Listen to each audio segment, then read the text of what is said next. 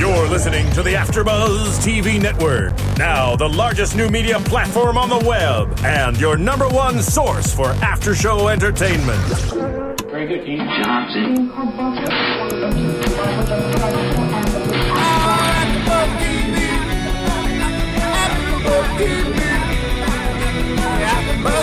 The AfterBuzz Studios in Los Angeles, California, presented by Maria Menounos and Bing.com, and streaming live thanks to Akamai Technologies. This is AfterBuzz TV's Dallas After Show.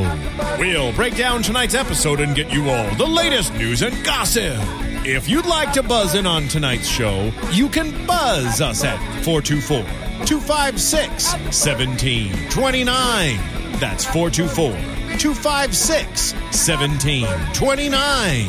And now, another post-game wrap-up show for your favorite TV show. It's AfterBuzz TV's Dallas After Show. Yay. I love that intro music. So powerful. I know, right? What's up, cowboys and cowgirls? Bing is for doing. We're here at AfterBuzz Studios in Los Angeles, California, doing another live after show for Dallas, Season 2, Episode 5, Trial and Error. I'm your host, AJ Gibson, joined by the lovely Kelly Oliski. What's up, Kelly? Hi. How are you? Great episode. I'm Such a good episode. I'm so excited to talk about this. Clearly. Look at that energy level, everyone. She's so excited. I'm processing it all in my head right now. I have my notes. There's always so much. I want to make sure that we go through and we don't miss anything. It's big. A lot. This show, stresses me out sometimes. It's so complicated. Like, every one of these storylines, keep in mind, this we say episode 5 of Season 2. It's really episode, of Season 20? Yeah, I mean, how many original seasons? 14 or 15? So we're essentially on about Season 16 right now, and they've actually been able to really tie in the old stories with the new stories and new characters. It's just so wild to think that this show is doing so well and is so relevant and so current.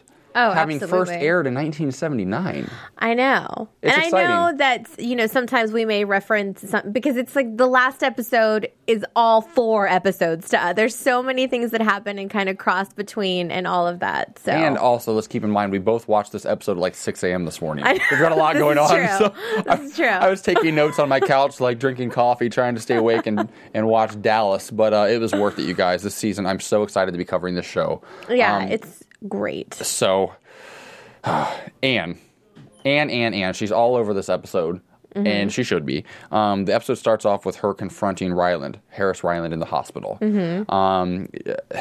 She's basically she lays into him. How could you do this? How could you go after Bobby? How could you, say that he did this and whatever? And Emma overhears it. Right. Emma, her daughter, who was taken away from her 20 years ago by Ryland, which is really was what really ignited this whole fire. Yeah, this whole firestorm. It's the heart of all of this drama that's been going on between the two of them. And when she goes to trial, we find out a little bit more about that story and what happened, which I liked, to get more of a backstory on Anne. Right.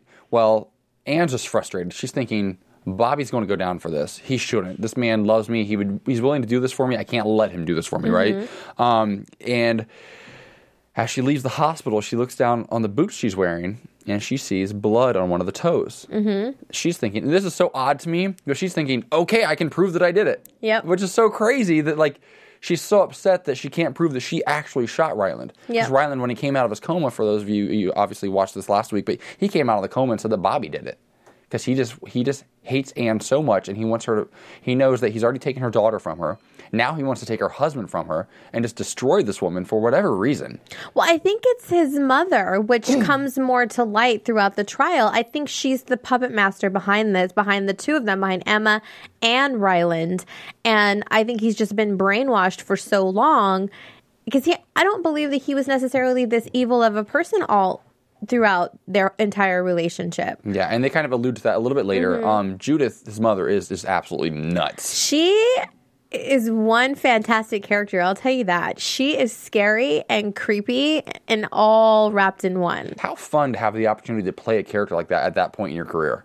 I know. She's been around forever. We were watching her on Who's the Boss? Who's the Boss years ago. I grew up with her on Who's the Boss. Yeah. And she was so carefree and loving and just a mother. And she's a mother on this show, but in a completely different way. Right, and she had a stint on Ugly Betty, where she was like the alcoholic mother of Daniel. Yeah. But she's such a great actress, and she plays this part so well, because you're not used to seeing her that evil. Right. And she is really evil on the show. It's interesting to me also the character of Emma and how she's slowly starting to evolve. The very first time we saw Emma out at the ranch when Anne met her and she was writing, she was very cold, and she wanted nothing to do with Anne.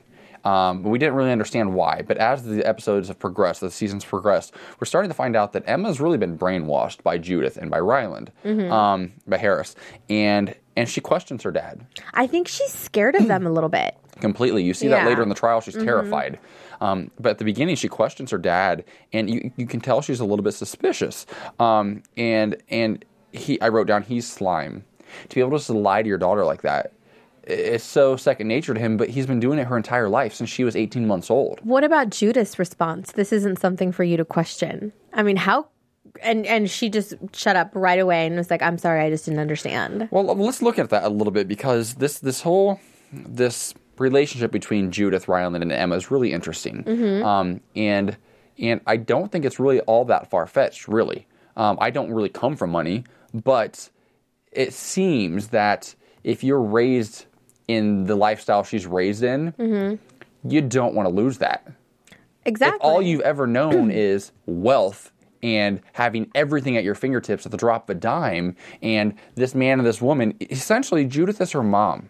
For all intents and purposes, Ryland never moved on. There's never another woman as far as we know. It's always been Judith, just how she always wanted it. Super creepy. Exactly. And so for Emma, though, Judith is really her mom. So when she looks at Anne, I can't even imagine what she feels. We talked about this a little bit last week. I had a sister I met in high school. She's my sister by blood, but I don't really know her. I have no connection to her, you know, and I wondered if that was a bad thing for a while, and if I should feel guilty about that, but I never really have. So I can really relate to Emma here. Like, maybe she just doesn't feel a lot of guilt, but as the episode progresses, we see that she actually does. And there's this little slight glimmers of hope, I think, for she and Anne's relationship, if Anne can beat this charge. Right. And for a minute there, I thought that she was, because she definitely looks more confused, and she's not as sure as she was before that Anne is this evil person, and listening to everything come to fruition in the trial and both sides of the story, you know, and especially with Judith's outburst and how ridiculous that she was trying to really make Anne look like such a horrible person. Right. So we actually have a caller on the line. We're going to go to the line and awesome. see who we have. This is AJ. Who do we have on the line? Courtney. Courtney, did you call me earlier? Yes. You called me during my last show. I'm so glad you called back. How are you? Fine. Where are you calling from, Courtney? DC. DC. What's up, DC? So, you're a big fan of Dallas, yes? Yes. What do you have for us? Do you have questions? You want to share something with us? I just want to talk about John Ross and Rebecca. Okay. Pamela. Yes. I love them. Do you like them together? Yes. Really? Why so? Because if you look at the interviews that Josh Henderson gave, he was like, they're just like a Romeo and Juliet. And I feel that they are, because what's different between their relationship and Bobby and the original Pamela was that both of their fathers didn't like, you know, it was different when their brothers didn't like it, but this is their fathers. That's interesting. It is very interesting, actually, because the way John Ross's relationship with his dad is similar in some ways to what Bobby's was with his dad. Because in the original Dallas, what's his name, Jock. Jock really, he loved both of his sons, but he had a bit of a connection with JR that he didn't really ever have with Bobby. And I think John Ross was raised that same way. He didn't really have the connection with the JR growing up. He always felt like he was never enough for him. So now it might be manifesting that he's going for another Barnes in the same way that Bobby did all those years ago. On the flip side of it, though, they're showing the dark to the shade. Does that make sense? They're showing the darker side of what a Romeo and Juliet story could be. Right. Yeah, and plus I feel that, like, they both want their father's love and will do anything to get it. But John Ross is the type that says, F you, Dad, at some point, and Rebecca will just do anything Cliff says. Right. It'll be interesting. And we saw it in this episode because he was like, F my father, let's go out to eat. She was like, no, my father said no.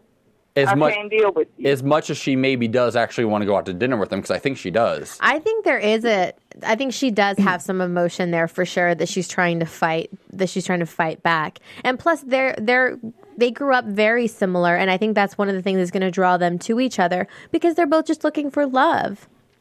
And neither one of them feel it. I wanted to say something real quick about the whole everybody hating on Pamela because I can't stand Christopher. I can't. Well, I know. I was talking with some people on YouTube that he's really bratty, which we talked about last week. That he's just being a really big brat, and it's just. I mean, he came around a little bit this episode, but he's getting on my nerves too.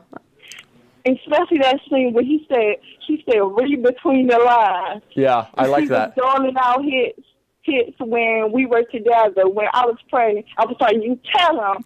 And I was on YouTube, and I was like, everybody don't like Pamela because she did what she did to Tommy. I said she did the same thing Anne did. She was just protecting her child. Oh, I like that actually because it's interesting this season that Christopher and Elena, we were kind of pulling for them to get together last year. At least I was. And now that they're actually together, I don't enjoy them near as much. I think both their characters are a little bit bland right now. They're kind of boring. And I really, as I get to know Pamela, Rebecca, whoever she is now, as I get to know her character a little bit more, I really like her. And I feel like Josh Henderson has really upped his game this year, this season. I feel like he's actually kind of stepping into those shoes, that Larry Hagman, those big, big shoes that Larry Hagman has. And I feel like the storyline between Rebecca and John Ross is really starting to take off, or Pamela and John Ross. But I also, I'm going to call it right now, be very careful of Christopher, because I think Christopher is still very much in the picture as far as Pamela is concerned. The scene later in the courthouse where he touches the baby, the belly. Because all of a sudden she's got a belly. It's 1 month later. 1 month later. She's got a belly. I know. I wanted to say something because I said last week that she might not be pregnant. Well, she's pregnant now. Yeah, now she is. Yeah, that's what we kept saying too. We're like, how is she still wearing these pencil skirts and looking so phenomenal when she's supposed to be however many months pregnant? With twins. Oh. Well, I want to thank you so much for calling in, Courtney. Enjoy the rest of your night. Feel free to call in throughout the season. Also, get on iTunes and YouTube and leave us comments. We'll write back. Thank you. Okay. Take care, doll. Bye. Bye. I love when big fans of the show call in. Yeah, that's cool. No, it's great, especially when they're really knowledgeable about what's going on. It's so interesting, and that's what's so great about a good drama like this is that I never considered that perspective. Doing what Anne did. Yeah. I never looked at it that way. And that's the cool thing about good writing is that everybody takes something different from the show. Like I said, I can relate to Emma's character because of that whole dynamic, whereas Courtney, who just called in, she understands the dynamic with John Ross and his father and with Pamela and her father and Anne. It's interesting. And I kind of feel that were their childhoods different, maybe Pam and John Ross wouldn't be so conniving and the way that they were, and they could just be normal and not always out to get somebody, always having to do something underhanded. They can't just do anything right. It always has to be tricky. Because Cliff Barnes didn't used to be like that. Cliff Barnes was not raised the same way that Pamela was raised at all. He was a good guy. In those early seasons of the original Dallas, he was a good person. He got screwed over by the Ewing family so often, particularly by Jock and then later by JR. Not so much Bobby. But out of necessity, he became this person that he is now. And it's interesting because for all I can see, Cliff Barnes is just pure evil now. He has moments where, out of respect, he reached out to JR in this episode, and then the way he talked to John Ross last week. Do you think it was respect, or do you think it was taunting? I don't know. I think JR took it as taunting, but I think that whether either of them would ever admit it, both of these men, I'm talking about their characters, about JR and Cliff Barnes, I think that there has to be a certain level of respect. Just like with anything. I think if you're two candidates running for the presidency and you're at each other's throats every single day, there's still an underlying mutual respect at the end of the day. because you know how hard it is to be at that level. When you're LeBron James and Kobe Bryant playing each other on the basketball court, you know how many times this season, there's a level of respect. Whether you guys really, really care about each other or not is a completely different story, but you respect each other. I feel like that's kind of what it is with JR and with Cliff Barnes. They've been through everything together, and they are who they are because of each other. They would never be the people that they are. Cliff Barnes would never be this successful had it not been for JR. Making him fight to get that. Exactly. Absolutely. He wanted to be a man of the people. He was an attorney back in the day and fighting the good fight. Yeah. And there would be no such thing as Barnes International Global. Global. Without the Ewings. Yeah. Which is and a classic story. It takes that. It takes somebody antagonizing you to really light that fire and get you to give you that drive that you need. Not that he needed to really go the same direction and be that evil, but still, it did force him to kind of get it together and strive that much harder. I think it's a very common theme in life. I think that a way that most people could probably relate, just to put it into context that makes it a little more understandable for people. I know that for myself, my biggest successes have always come after my biggest disappointments. Oftentimes, it's a relationship that goes wrong. You know, maybe the relationship drove me in a certain direction, and at the time you think it's everything's bad and you're never going to, get out of the situation.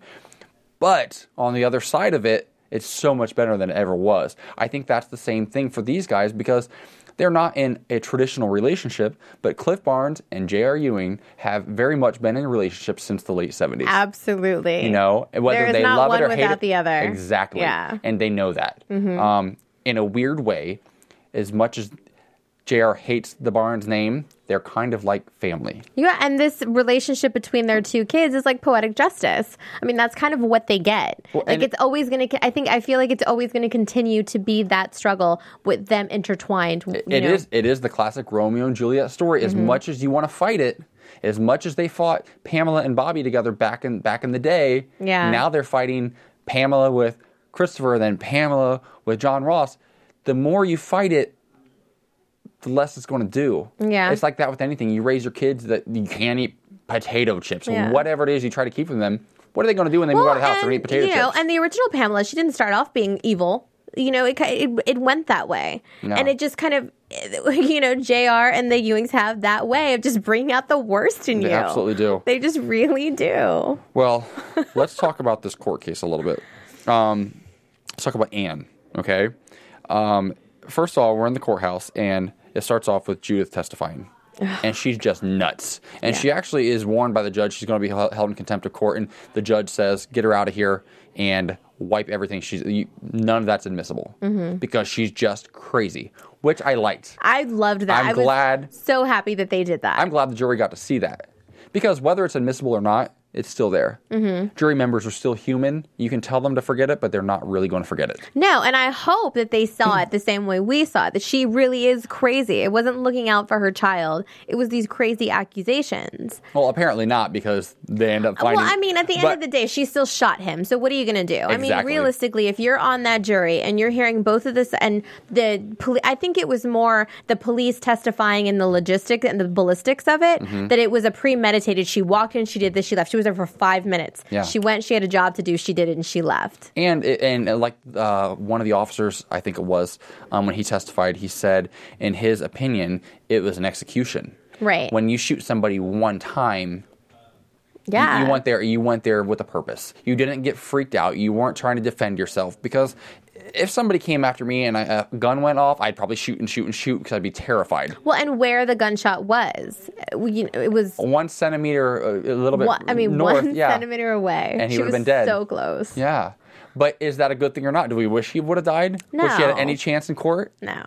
I don't know how she has a chance to begin with, but that's the interesting thing about these types of shows. When you think there's no way on earth she could get out of this, she will. Yeah, absolutely. Well, and I really wish her character would have gone into more detail about what he said to her to provoke her to shoot him. Those cruel, evil things that he was telling her, admitting everything that he did to her on purpose so that Emma could have heard that. Well, how about Emma's reactions while she heard what she did hear? Yeah. Emma looked like she sat in that courtroom and she was sitting next to her dad, and Judith she looked uncomfortable. And she was teary-eyed and she was almost crying. And when the verdict was read, she ran out crying. Well, and just to back up slightly, right before they went back into the courthouse, before the verdict was read, Christopher approached Emma outside in like a little seating area and just said, she's like, please don't sit down. You know, my dad and Judith are coming back.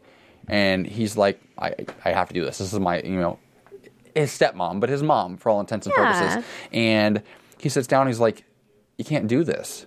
She's had everything taken from her already.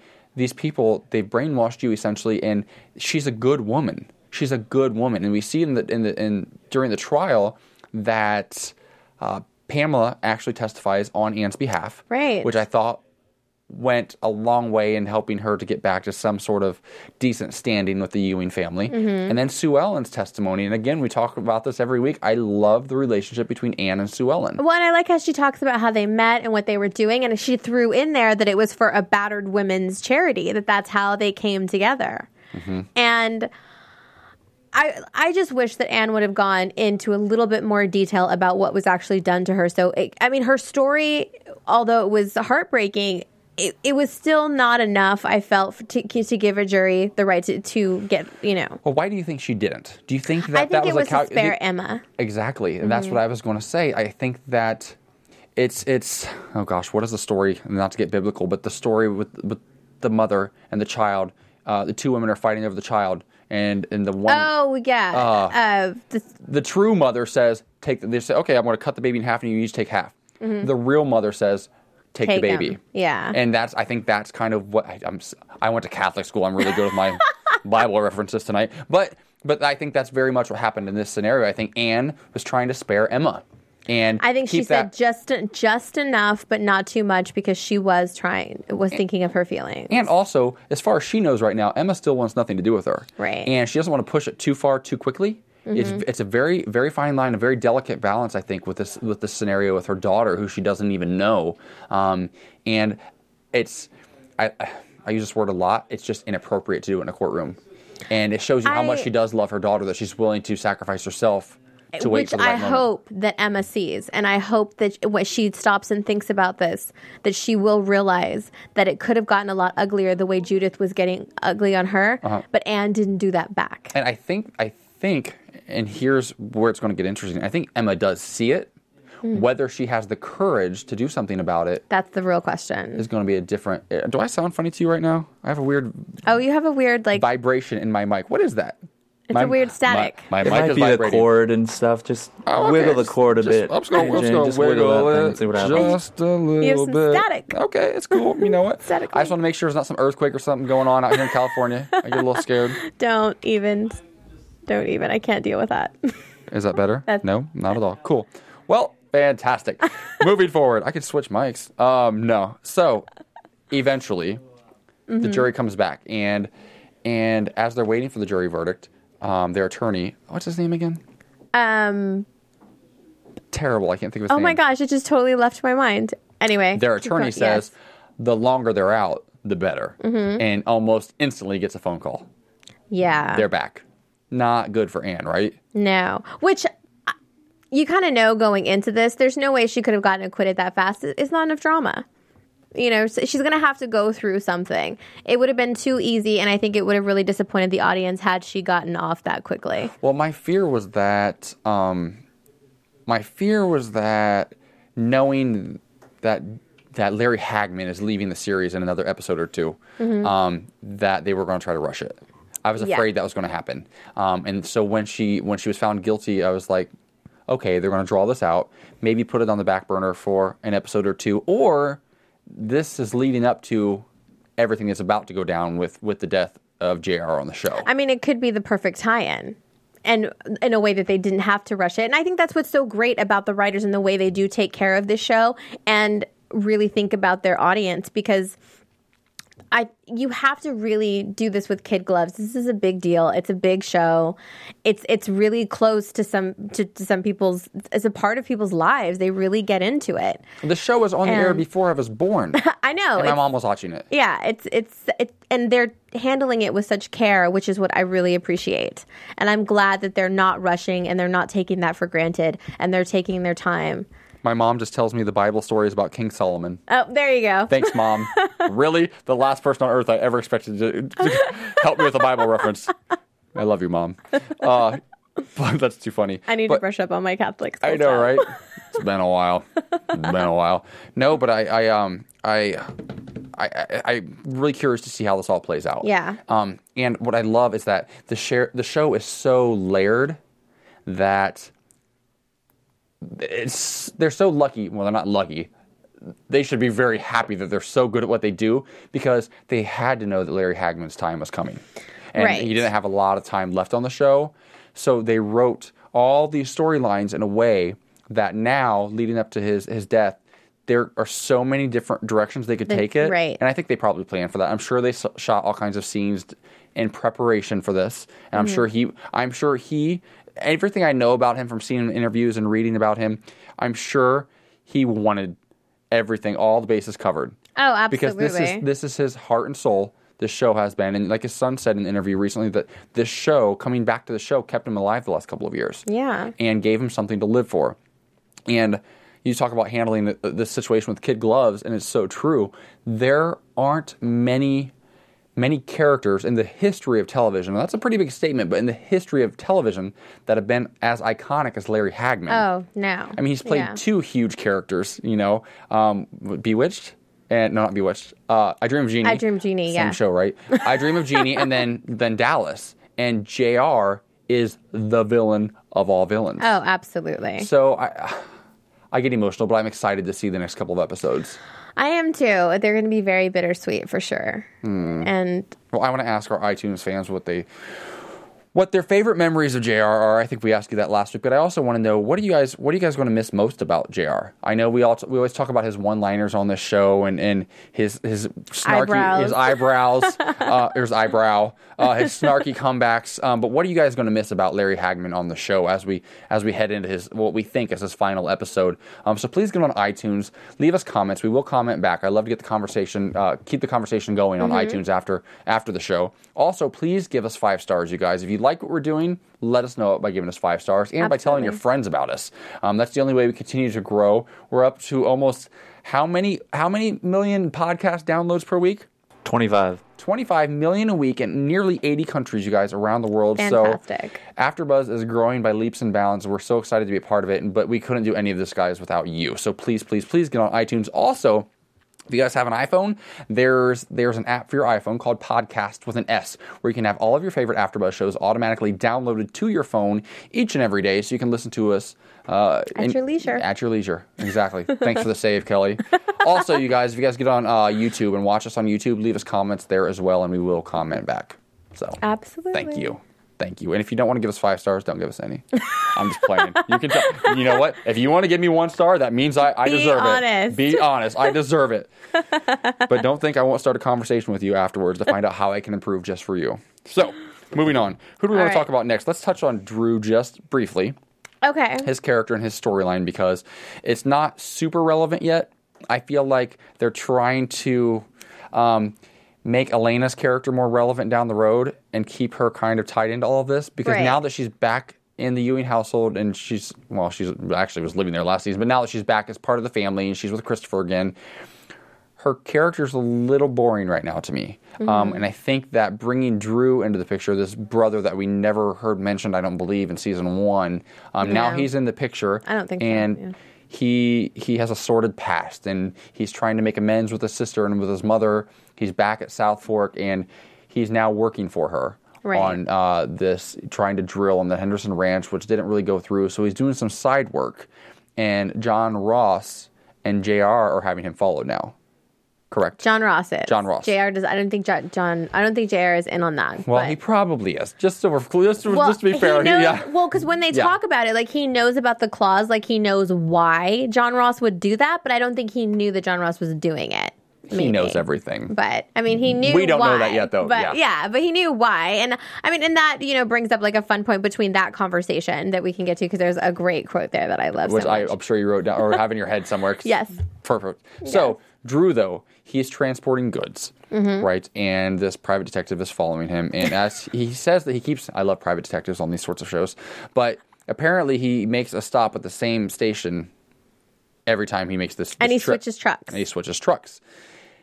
So he follows him, and while Drew gets out to use the restroom, he bashes out one of his taillights with like a golf club or something. I think it was what do you call it? It doesn't matter. It was a 9-iron, ladies and gentlemen. Yes, I don't know what it was. I'm making stuff up. So he bashes out his taillight, which is the relevant part of the story, Kelly. So he bashes out a taillight knowing that he's going to get pulled over, right? Hoping, tips off the police, I'm sure. I'm sure something went down, the highway patrol or something. The funniest part about that whole thing is I did not expect them to pull out what they were I know. pulling out. So they pull him over and they ask for the keys to the back of the semi so they can see they're like, first of all, they're like, where are your papers? He's like, I don't have any. They didn't tell me I needed any. Like, well, you've never done this before. Dumb. Yeah. Mm-hmm. And they get into the cargo. And it looks like he's transporting like appliances, like kitchen appliances or something. I think it was. Yeah, it's like it was auto supplies. I think auto supplies. That's what it was exactly. And they open up the first box, and the first box wasn't. What was the first box? It was a purse. It was purses. Yeah, and the second box was high heels. I'm like, really? Everything they could have pulled out of there, I was not expecting purses and high heels. I was expecting like cocaine or something. Not high heels and purses. Well, I thought it was going to be something. Well, I mean, that definitely threw me, but I thought it was going to be something ridiculous like fruit or food or, you know, something like that. Stuffed puppies or something. I don't know. With something like stuffed inside. I don't know. Yeah. But I was not expecting high fashion. Diamonds like stuffed inside like little teddy bears or something. Like on the Chipmunks film that came out in the early 90s. Well, see, he was a little bit hesitant before he gave the cop the keys. Yeah. So he had to know what... I mean, I don't believe that he didn't know what was in there. I think that they played out that scene very well because I think you can look at it two ways. You could... If it were me, I'd be hesitant as well, even if I didn't think I was doing anything wrong. Whenever there's a cop near you, you know that feeling when you're driving, you see a cop behind you, all of a sudden you get scared, and you're like butt cheeks like tense up, and you're nervous, and you're like, what? It doesn't matter what you're not doing anything wrong at all. Yeah, for murder or something. Yes, it's like being in junior high and like walking in front of a girl or a guy that you have a crush on. All of a sudden you can't walk straight anymore. It's like awkward. It's one of those things where it's like you can't do anything about it. Your body just takes over, and you get nervous. And so I could think, well, maybe he's just nervous because the cops are pulling him over, and he does have a past, and he's trying to change it, and this is not what he needs right now. Or, like you said, he knows what he's doing. I don't know. I would think because of that, I would be so willing to here. I don't know anything, just to look as innocent as possible. Nope, not me. I have a guilty conscience always about everything, and I have no idea why. Because I'm so nervous about breaking rules or laws or anything. I got pulled over the summer for a texting while driving ticket. I was looking at my GPS and got pulled over for it. I was terrified. I've been pulled over once in my life. I was terrified. I don't like to break rules. Like, I won't even cross the street in like a residential neighborhood if there's like a crosswalk there and it's like a red light and there's no car within miles. I won't cross the street. I get scared. I'm weird like that. So I would have been nervous. You're a little more badass apparently. It wouldn't have faced you. I guess I would have just been like, here, do what you got to do. I'm good. I don't know. I just think it's better when you act more casual. Like there's not anything wrong, cool. So you don't look guilty, even if you, I don't know, even if you are. You look pretty guilty though. Like I would assume that 9 times out of 10, whatever the scenario it is, you don't even have to tell me what the scenario is. I would just assume you're probably guilty. I probably am. You probably are. Not me. Not me. I'm an angel who doesn't know my Bible stories. So he gets thrown in jail, calls Elena, and she obviously runs out to go get him. And he's in there swearing up and down that he didn't know and this and that, that he's trying to make things right, which I think he is trying to make some quick money and he's just making stupid decisions. Yeah. I don't think he's learned his lesson in that regard yet. But his character is so funny to me because it frustrates me. And I think we all know people like him that they always have an excuse. Oh, absolutely. Nothing's ever their fault. Ever their fault. And that's frustrating. And for somebody like Elena, we also know people who like her. She's successful. And you don't need excuses when you do things the right way the first time. Right. If you live your life by that rule, just do it right. And you don't have to worry about that other stuff. Not him. He's constantly, and that kind of explains why he's always been in trouble and kind of the outcast of everything. Yeah. I think he tries too hard and he stumbles so much that he gets himself in trouble. Yeah. He doesn't know how to just relax and just let it be. No patience, I think, is the big thing. I think he and John Ross have that in common. Yeah. So, Drew. I mean, we'll see what happens with him and if that really is going to cause friction with Elena's deal with Sue Ellen. Because, I mean, that's the goal here for John Ross is to get that deal and to make Sue Ellen call in that loan. Which is funny because Sue Ellen, the last couple of episodes, has been a little bit more of a shark ever since John Ross went to her. And at the courthouse, do you remember when she witnessed Christopher and Elena's behavior where Elena practically bumps into John Ross? And Sue Ellen was like, "Oh, you know, they're getting a little bit bold or brazen now." Yeah. And he said, "You should see him at the office." And Ewing she Energies. says, I've got your back. I fully support you on this. So she's out for blood for this, for her kid. She's definitely playing Mama Bear the last couple of episodes. Absolutely. And it doesn't make me really like Christopher or Elena all that much. I absolutely am not happy with their behavior at all. And Christopher's character is very annoying right now. It's funny. And this is where I see growth in Josh Henderson as an actor and the character of John Ross. Whereas last season, he was very, very much in the shadow of JR. Mm-hmm. And the way they're writing him this season and the way he's really stepped up to the plate is really impressive. Oh, absolutely. JR, he's an icon. We've already established that. But he's playing that part really well right now because he's going to have to step into that part very soon. Oh, yeah. And maybe the way the show's written, they're kind of making Christopher and Elena the secondary characters right now for the time being out of necessity. They have to give John Ross the opportunity to grow into this character. Because this first part of the season, the first 5 episodes, it's been John Ross all day long. Yeah. Which I like. It's funny, though, because he's doing what JR was able to do, what Larry Hagman was able to do. He makes you like him while you hate him. Exactly. That's cool. Everything that you do is so frustrating because he doesn't really have to be like that, but he does because that's who he is. So you absolutely love him and hate him at the same time. And there's a reason he does those things. Yeah. It's all out of this necessity to make his father proud, and out of so many mixed emotions he has when it comes to his mother, Sue Ellen. Whereas Christopher is just this spoiled little brat who went away to private school, came back, and now he found methane. Yeah, exactly. And I think another thing with John Ross's character, too, is I think, yes, on one sense, he wants to impress his father, but then at the same time, he wants to be able to sustain himself without him. Right. He wants to know that he doesn't need him. And I think that's a constant battle for him. Mm-hmm. And that's why he went behind his back to go talk to Cliff and his whole situation with Pam and doing that on his own. And Sue Ellen's very, very much aware of this all. Because she actually goes to JR and says, forgive your son. Yeah. Just forgive him. Take the high road. Exactly. Which, if I could give anybody one bit of advice in life to always live by, it's take the high road. As hard as it is to get on that ramp. Mm-hmm. It is so hard sometimes. Your transmission go out, you get a flat tire, you run out of gas.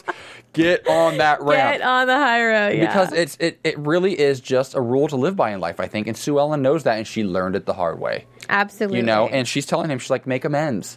Because I think that they're not really talking about it this season, but JR's health wasn't good at the beginning of last season. He was, put away in a hospital.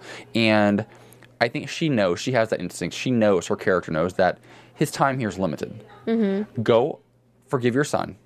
Don't die with John Ross living with this feeling inside of him for the rest of eternity that he can never be enough for his father. Right. That's a tough burden to bear. And when JR finally does go and talk to him, the first thing he says is, I don't need your forgiveness.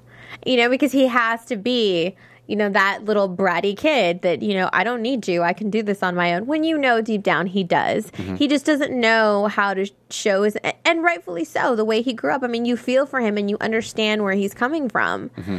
And, JR still goes and he's like, I'm going to do it anyway, basically. Mm-hmm. And he tells him, what's going on? Is there anything I need to know when he gets a phone call? Is there anything I need to know about this? And John Ross tells him, well, we found out, Drew's in jail. He got picked up for, smuggling stuff or whatever. And JR's like, well, there's the chance. There's your chance. And then, John Ross, oh, you knew about that? And my favorite part is he was like, son, you still don't know who you're dealing with, but I can't blame you for that. But I can't, you can't help that, but I'm going to forgive, It's kind of like, he's like, it's very condescending. He's like, oh, that's cute. Nice try. Yeah, because he says, I can't blame you for that, but I'll forgive you. Yeah. Love it. The eternal wisdom of J.R. Ewing. And it kind of stops you. I mean, what is he going to say to that? Because it's true. He doesn't know who he's dealing with. He doesn't understand to the levels of how smart his dad really is. He might be old, but he's not stupid. And he's not going to treat him as such is just a big mistake on John Ross's part. And I think it speaks to a general theme in society where people of our generation don't really have the respect for elders that maybe there used to be. Right. And I think that oftentimes you just assume somebody's 70, 80, 90 years old, what do they know? Yeah. That's where the knowledge lies. They know a lot. That's where the knowledge lies. And I think that John Ross isn't really going to understand that fully for years after JR is gone. Yeah. And he said, what does he say when he's talking to John Ross? I love this quote I wrote down. He said, we dinosaurs are known to bite. Yes. What a snarky comment, but again, a perfect one-liner from JR. Oh, yeah. Dinosaurs bite. And that's why he still thinks, he doesn't need it. Yeah. Interesting. What about the Venezuelans coming back? Yes. Let's talk about that briefly because it's so interesting as Anne is on trial to go away. The Venezuelan has an extradition hearing. He's getting freed. Yes. Extradited. To go back to Venezuela and serve in there. Please. Like he's really going to serve any time. He's got more power in Venezuela yes. than the president or the prime minister. And it's a favor to the Venezuelan consulate. Like, that's the stupidest thing ever. What do we owe them favors for? I know. They already win Miss Universe every 3 years. It's Venezuela. That's enough, Venezuela. That's enough. Like drug traffickers, the Venezuelans. I love the scene though when Anne is going away and he's coming out. How ironic is that, and how heartbreaking that in the exact moment, and this is what Dallas is really great at, and they've done this really well this season in particular. That same moment as she's going into prison, he's coming out, and how awful that will be for the Ewing family. Oh, absolutely. Just like last week when Judith said how horrible it must be for you to know that your husband is going to rot in prison while Ryland is free. Yep. Same thing. And they're really trying to get you to pull for the Ewing family now. I think, as opposed to back in the day, the Ewings tended to seem like the bad guys a lot. They don't really right now. I'm really pulling for all of them, even John Ross with the a internal little bit. struggles. Yes. Yes. And I love that so much about this show. So we're going to have to wait till next week to see. I know. We saw some crazy previews about what the Venezuelans are not gone. So they're going to try to take over South Fork. So I'm really excited to see it it's scary. I want to see what happens. And he said when he looked at, was it Bobby? Bobby. He's like, this isn't over. No, we still have unfinished business. Unfinished business. That's scary stuff. That's a lot to handle. And it's funny that he's coming back in right now as who knows if he'll actually end up in Venezuela. Or if he'll escape, or what could happen. Right. Because somebody's going to shoot JR in the next week or so. Somebody's going to. That storyline is going to come full circle from the 1980s, and that's going to be the way that Larry Hagman's character goes out, and anybody could be to blame. Absolutely. So it's really exciting to see how they're going to play that. What do you think? Let's just call this our prediction section. Okay. What do you predict is going to happen? Let's say in the next couple of weeks, because we know in the next 2 weeks... we have the funeral. Yes. Okay. What do you think is coming up? Like after that? No, in the next couple of weeks. How do you think it's going to play out? Well, I heard a rumor, so it's hard for me to have an unbiased, but I heard a rumor that how it's going to play out is that it's going to look like, anyway, a random mugging. And that's how JR goes out. But it's going to turn into a homicide investigation. And it's going to pinpoint these different people. And I think it's very much going to be like the Who Shot JR. Like it could be the Venezuelans. It could be Cliff. It could be Pamela. It could be John Ross. We don't know. I mean, how far is John Ross willing to go to protect Pamela? Because there's obviously some kind of love there. As the camera goes and he's trying to grab her hand and it shows her belly and all of that. I mean, are they going to come together and be a little family? What's the deal there? And although JR doesn't like it, is that going to cause friction? So many different ways that it could go. Is it going to be an accident that somebody covers up to make it look, or is it Ryland? Well, that's really interesting because I think that it won't be a mugging. That's how it's going to look, but there's no way on earth that Larry Hagman would ever even allow them to take him out like that. So it's an interesting take on it, though. It's an interesting angle to do another Who Shot JR or Who Killed JR. Maybe that'll be their tagline, unfortunately. But it's really interesting. I'm going to make some predictions in a different way. I'm going to talk about, real briefly, Pamela and Christopher. They're not done. No. They're not done. And it's so weird to see the way that John Ross is falling for Pamela right now, knowing that she's carrying his nemesis, basically his arch rival's children. It's just a strange thing to think about. Well, and having sex with her while she's got your arch rival's babies inside. This is weird. It's just weird. Who she's kind of related to anyways, because she and Christopher were kind of related, but not really. In a strange, that whole connection last year. It's all very a lot. Incestuous. But I think that Christopher and Elena are very far from over. Because we've all seen it time and time again. What happens when a baby comes into the picture? Your first child, you saw how Christopher teared up Yeah. Just from touching her belly. Well, and the fact that he's decided to go into arbitration and all of that. So it's really going to test his relationship with Elena. And she's now come out in support. She testified in support of Anne, his mother, for all intents and purposes. And also, she's really started to soften up a little bit. Mm-hmm. She hasn't been so harsh in her attacks lately. And we'll have to see, is that a tactic? Or is it really her true feelings? Which is going to, that's going to be a good thing to see, because she is very much, just like our caller said, she's very much like at the beck and call of her dad. Yeah. And which he calls her after the arbitration is set, and applauds her for it, is proud of her for that. Yeah. And makes the comment, no emotion in that, good job. Yeah. Which I think it was all emotion. I think her character's really interesting. I love watching. It's very multifaceted. I really like it. So much more than Elena, and I think they're trying to with Elena, but I think it's kind of a one at a time thing, so we'll see. Jordana Brewster really, really peaked on, what was the movie? The Faculty? Was that years ago? Or Fast and Furious? Fast and Furious. That also, she's on there. She's better than a few of them. No, but I like all these characters, and it kind of ebbs and flows, and that's how a show like this has to work. Yeah. Do we have any news and gossip? How are the ratings this week? Did they go up again? They actually, I think they went up just a little. A little bit? But it's not like a huge flux. Better to go up than to go the other way. Very true. So cool. So, you guys, thank you so much for stopping by tonight, for watching us, for listening to us. We look forward to interacting with you guys again next week. Make sure you get on iTunes and YouTube and leave us comments. We'll get back to you. Kelly, where can our fans and our listeners follow you on Twitter? You can find me at Kelly with an IE 079. You guys can also find me on Twitter and Instagram at _AJ Gibson. Check out my website, ajgibson.tv. You can get connected to me that way as well. We thank you guys so much for stopping by. We look forward to doing this again next week. Take care. See you later. From Bing.com, executive producers Maria Menounos, Kevin Undergaro, Phil Svitek, and the entire AfterBuzz TV staff, we would like to thank you for listening to the AfterBuzz TV network. To watch or listen to other after shows and post comments or questions, be sure to visit AfterBuzzTV.com. I'm Sir Richard Wentworth, and this has been a presentation of AfterBuzz TV. Buzz y'all later. The views expressed herein are those of the hosts only and do not necessarily reflect the views of AfterBuzz TV or its owners or principals.